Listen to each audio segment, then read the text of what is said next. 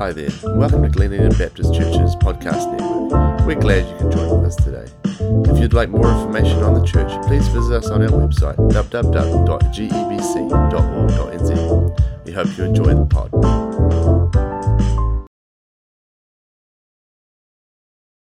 Hey, Mitch.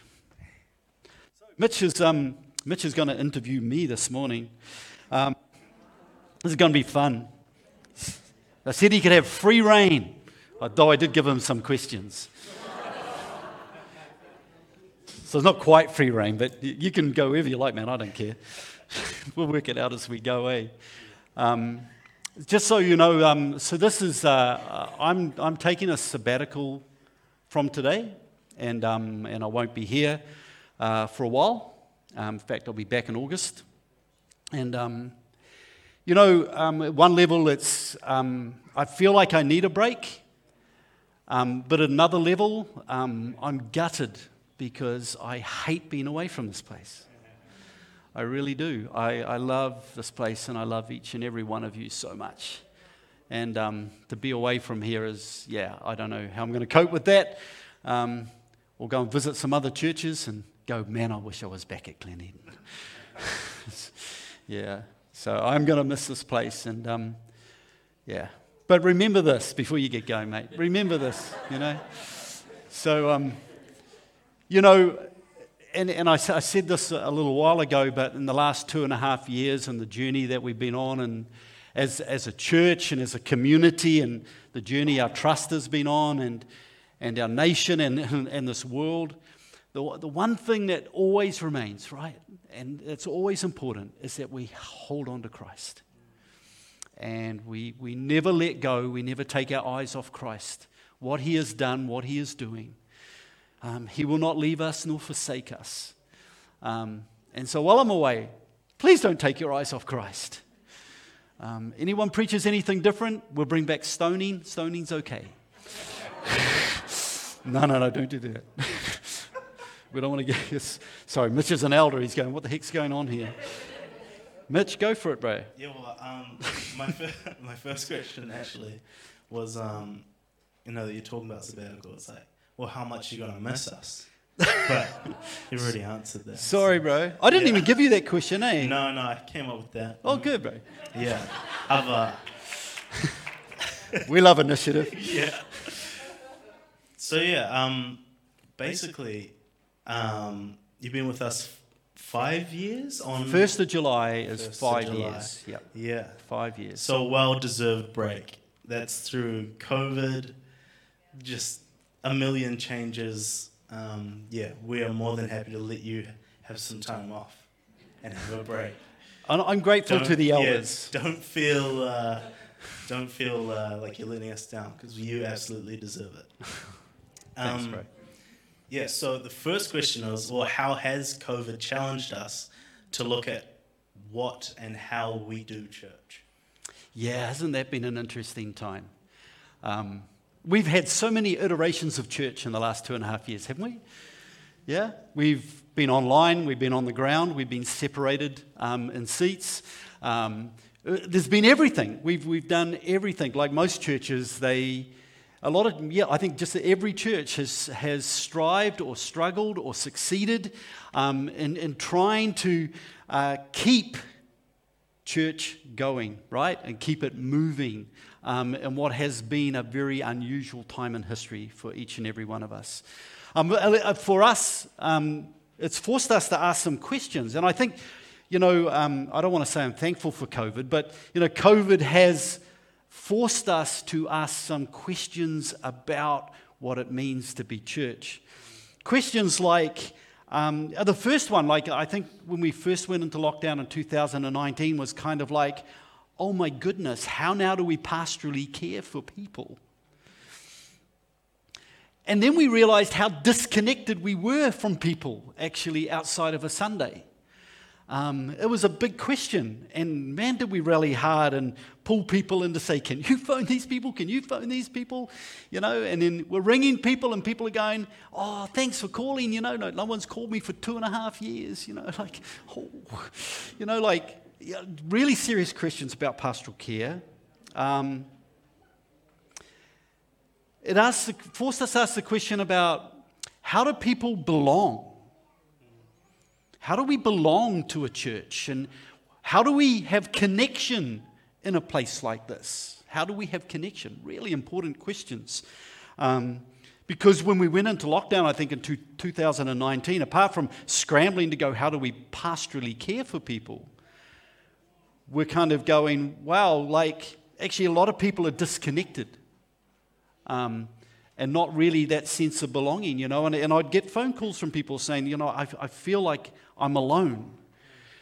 And that's gutting, you know, big question.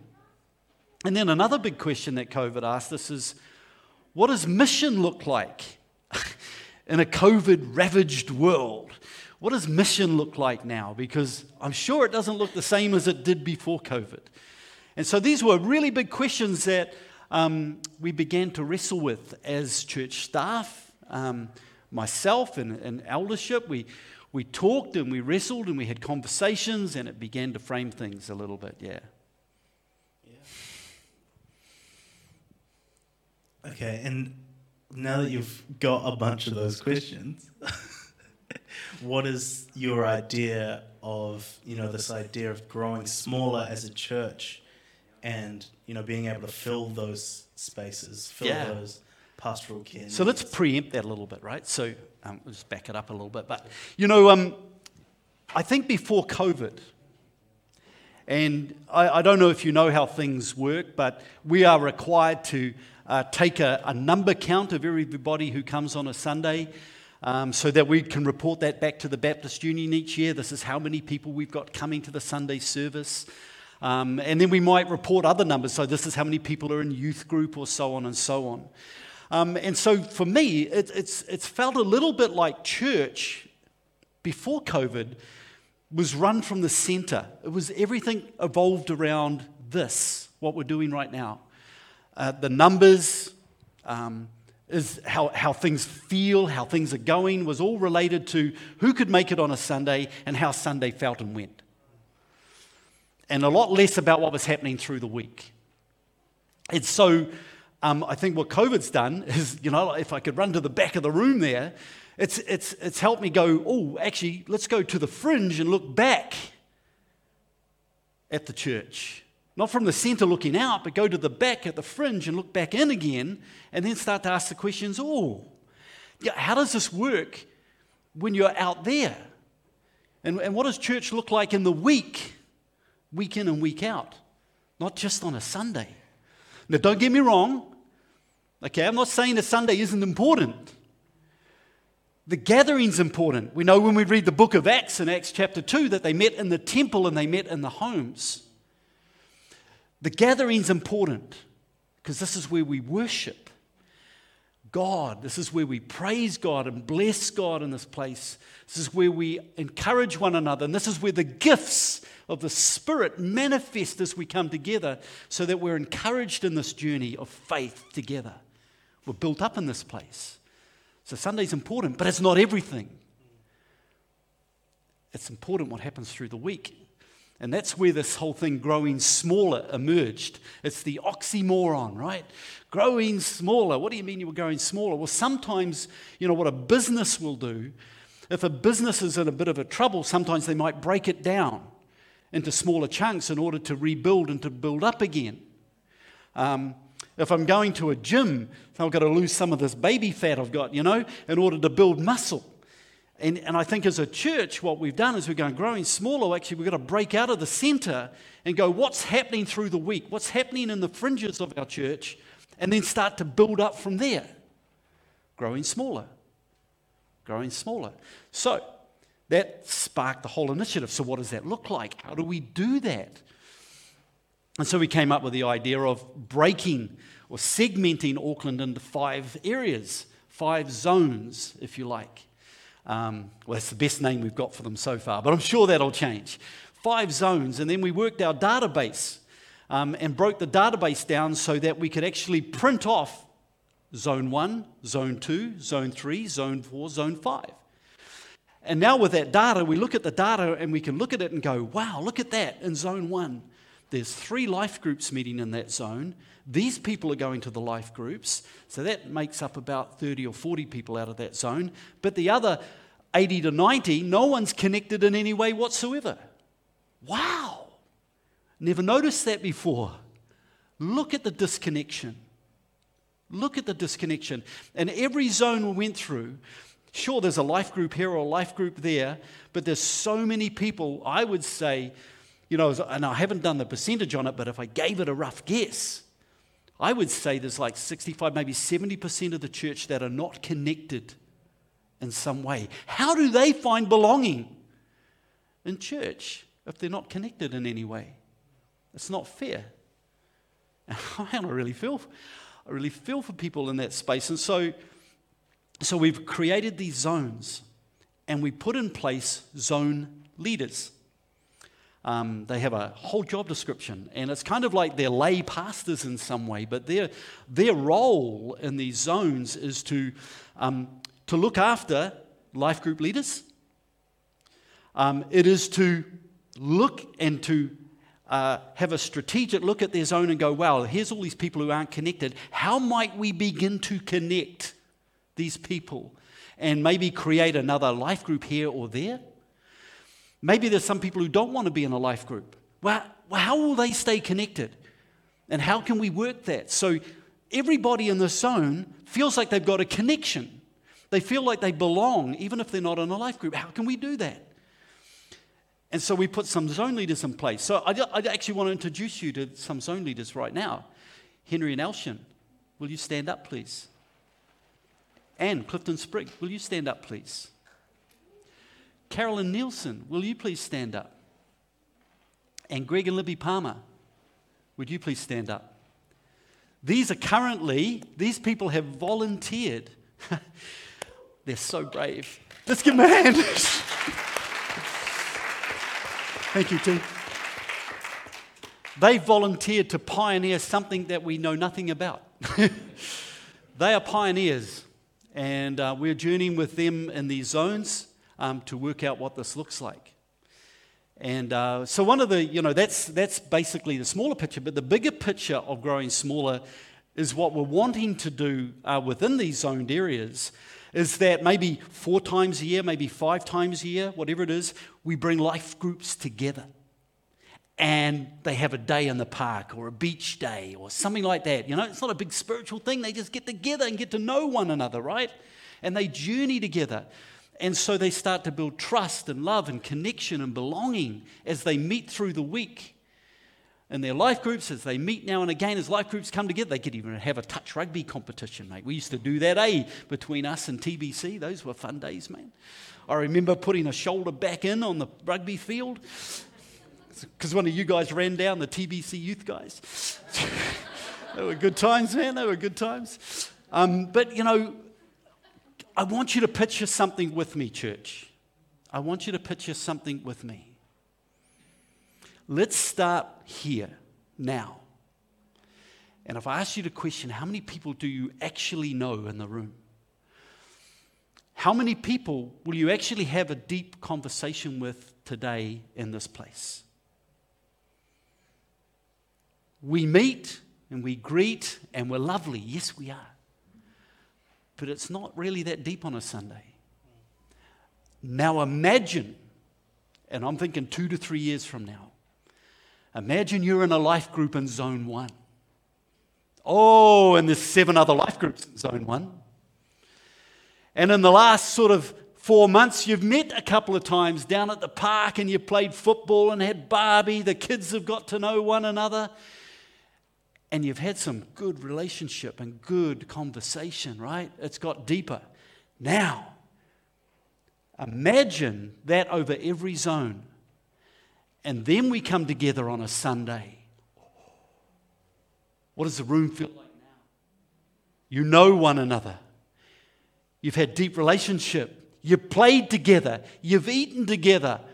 What's it going to be like when we worship? You're going to be coming off the what are these rafters. You're going to be coming off the rafters. It's going to be so good and that's looking from the outside and looking back rather than looking from the center and trying to do it from here. When we build good community outside, we're growing smaller. It changes everything when we gather. Do you see it? Oh, I don't know. I get excited. Yeah. Cool. You got another question? Well, you kind of just answered this one, but paint a picture of what you see for the future of GBC past that. Oh, mate, yeah. So, well, I've just given you kind of an image of that, and that's one of the things that I'm kind of gifted in, is I can see something. The trouble is I'm too impatient to get there most of the time. But, yeah, so this is a 2 to 3 year journey. It may be a little bit longer, but we're going to have to just chip away at the journey to get there. But what I picture is I picture more depth in relationship here. I picture, stronger connection between whānau and tamariki and, the kids.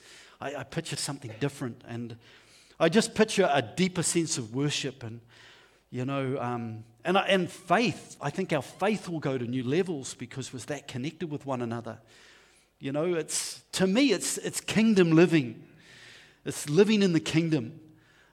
Because that's what God's called us to. He's called us and adopted us into a family. And His family lives within the kingdom, and so we start to live in this kingdom lifestyle. It's fantastic, man. It's fantastic. Can't wait. I might stay away and come back in 3 years and you go, yeah! No, I won't do that. Yo. Well, that's cool.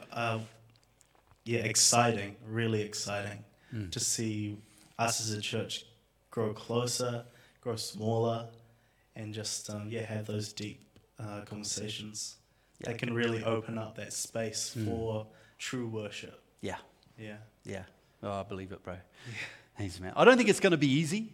I think it's going to be a journey getting there, and there might be resistance and that kind of thing, but I 110% believe that God's calling us to be that kind of community. Awesome. Absolutely. Yeah. All right, can I invite Barry and the other elders up? Is there another question? Is there one there about mission? Nah, man. Isn't it? Let me check my list. Oh, you're right. I didn't give you that. Oh, no. Here it is. What does mission look like in this reshaped world? Oh, you didn't get the question. Yeah, ask the question now. What does mission look like in this reshaped world? Great question, Mitch. That is such a good question. Wow. This is where maybe the evangelists in the room feel like I'm kind of leaving the platform a little bit, but I have a different vision for what mission looks like in this reshaped world, and I'm going to call it the Kiwi way. The Kiwi way, because we're Kiwis, right? No matter where you come from, we're Kiwis. You live here, you're a Kiwi, and I'm going to call it the Kiwi way. In the past, and what I used to do, and when I first started at Tirarangi Baptist, Pastor Jonathan, who's in the room today, mate, thanks for calling me into that role, bro. That's so good. One of my roles was teaching evangelism and teaching how to share your faith with people. And often, the training we give is about how to share your faith or how to share the gospel. And I'm not going to say that anything's wrong with that, but that's been our mode, and it's been our only mode of teaching evangelism. And we pray about, or pray for your neighbors, pray for a friend, pray for that opportunity to what? Share your faith or share the gospel. I'm not saying anything's wrong with that, but I think there's another way, and it's the Kiwi way. And what I wanted to do was have a barbecue up on stage this morning. But let me make this statement, and this is a little bit controversial. But if you want to make mission easy, don't make people the target. If you want to make mission easy, don't make people the target. So nothing wrong with what we're being trained in, nothing wrong with how to share the gospel, how to share your faith. The trouble is when we try to make our friends, family, or our neighbors a target rather than someone who needs to be loved. Jesus taught us to love and to serve, not to target. Now, some of you might agree or disagree with that. That's okay. It's just how I feel. So this is what I think the Kiwi way looks like. Now, I'm a fairly friendly sort of bloke. So when I move into a neighborhood, I like to get to know my neighbors. So in December 1st, when we moved into our new house, there's a house below us. I hung over the fence and said, "Hey, neighbor, how's it going?" Go to my next door neighbor. "Hey, neighbor, how you doing? We got to get together." Isn't it easier to go to your neighbor and say, "Neighbor, we've got a barbie on tonight. Come on over and have a good steak and have a beer." If you don't drink, don't do that. But come over and have a steak and have a beer. Let's just do life and love your neighbor as you love yourself. I guarantee that if you build relationships through love and invitation like that, and here comes the bigger picture, and then when your life groups are meeting and having a day in the park or having a beach day, and you say, "Neighbor, we got a whole bunch of people going to the beach today. We're going to play volleyball. There's going to be a bit of competition. We're going to throw the steaks on the barbie. You want to come?" I reckon your neighbor would go if you had a good relationship, yeah? Just because you're loving them and you got to know them. And then I reckon after a bit of time, if the timing was right, you might say, "Neighbor, hey, look, got this group of Christians that meet in my house. You want to come?" You already met them all down the beach. They're a good group. You want to come over tonight? It's the Kiwi way. It's the Kiwi way, through invitation, to do life and to love, not to target. So when I think of mission today, and I think of how COVID has shaped us as community, I think that's going to be a winner. Because my experience is that, and I've told this story, but I'll tell it one more time, okay? So when we were living in Green Bay, next door neighbor was a solo mum with 2 kids. One of them was really quite off the rails. I had to do some work with Green Bay High School to get him back because he'd been kicked out, got him back into school. She met a guy from Whangarei. He's a bit of a rough past, and he used to stand there sometimes with this other kid, and they'd have knives at each other, and the cops would be there, and there was all sorts of that fun stuff going on, I got on really well with them all, like it was just, "Hey, neighbor, how you going?" Like he was a good bloke, even though he was a bit rough, he was a good bloke. And one day he's sitting in his car, just across from the fence, he's sitting there having a red wine. I said, "What are you doing, neighbor?" He says, "Oh, I'm just having a drink and listening to some good music." I said, "You want to join me?" I said, "Oh, okay, mate, I'll do that." I'm not a drinker at all, but I went and grabbed the glass and trotted around, sat in the passenger seat, and he poured me a little half glass of red. That was more than enough for me. And I just sat there sipping a little wine with him and talking about life. And he said to me, he said, "I'll watch you." He said, "I'll watch you over the fence." He said, "I see what you're like with your family." He says, "You invite me today, I'll come to church with you." He wasn't a target. I just built relationship. We got to know one another. And he trusted me. He committed suicide a few years after that. He trusted me so much that I did his funeral for him. It was a pretty powerful time. But that's what I talk about when I talk about the Kiwi way. The Kiwi way. Hope that's helpful. Yeah. Oh, all right, Bats. Cool. Does anyone want to ask anything as Barry's coming up? Does everyone feel excited? We've got a mission, haven't we? We've got our purpose, right? Which is to find, transformed, and empowered. There you go. Thanks again for joining with us today. If you'd like to know more information on the church or reach out to one of the pastors, please visit our website www.gebc.org.nz. I hope you have a great day.